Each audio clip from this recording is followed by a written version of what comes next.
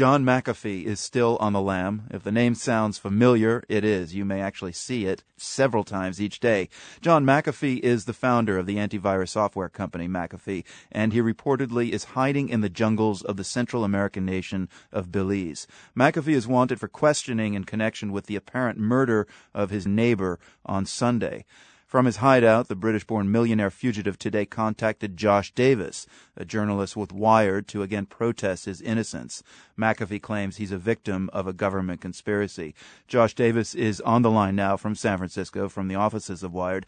Josh, it's a crazy story, and you've kind of found yourself right in the middle of it, now serving as a conduit for information that McAfee wants to share with the world. What the heck is going on?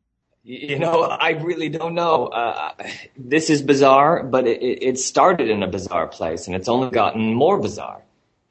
6 months ago, April 30th, McAfee was raided by the gang suppression unit of the Belizean police, who charged him with running a methamphetamine lab and possessing illegal firearms. They took him to jail. They held him overnight. They released him the next day. The charges were eventually dropped. McAfee says that the government is harassing him because he's pointing out corrupt elements in the Belizean government. And is that in fact true? Is he pointing out those corrupt elements? Well, he's certainly saying the government of Belize is corrupt. Whether or not it is or not is unclear. Certainly in my conversations with the Belizean government, they say absolutely not. We are a democratic society. We are a society governed by laws. McAfee is inventing all of these accusations and flying off the handle. So he has this villa on this little posh island. Is he accused of actually killing his neighbor? Is he suspected of it, or is he still just a person of interest? Currently, the police are saying that he's just wanted for questioning. He's a person of interest. So what possible motive could he have for killing his neighbor? Well, he called me on Saturday morning, the day of the murder, to say that a number of his dogs, 4 of his dogs, had been poisoned the previous night. McAfee's dogs or the neighbor's dogs? No, the McAfee's dogs. Okay. That McAfee's dogs had been poisoned the previous night. And McAfee, I know from my time there that the neighbors were none too happy with his dogs. He had 11 of them. They barked at passerbys in a very aggressive fashion. And these are not poodles. These are like guard dogs. These are guard dogs, exactly. And not to mention the fact that McAfee has a number of armed guards who patrol the beach with shotguns because he thinks that the government is going to raid him again at any moment.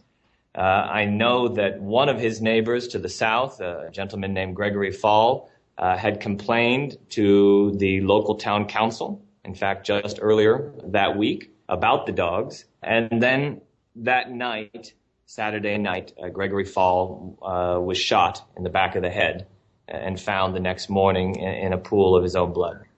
Now, you've been working on a major story on McAfee for some time now. You visited with him in Belize earlier this year. You know him pretty well, Josh. Could he have committed murder?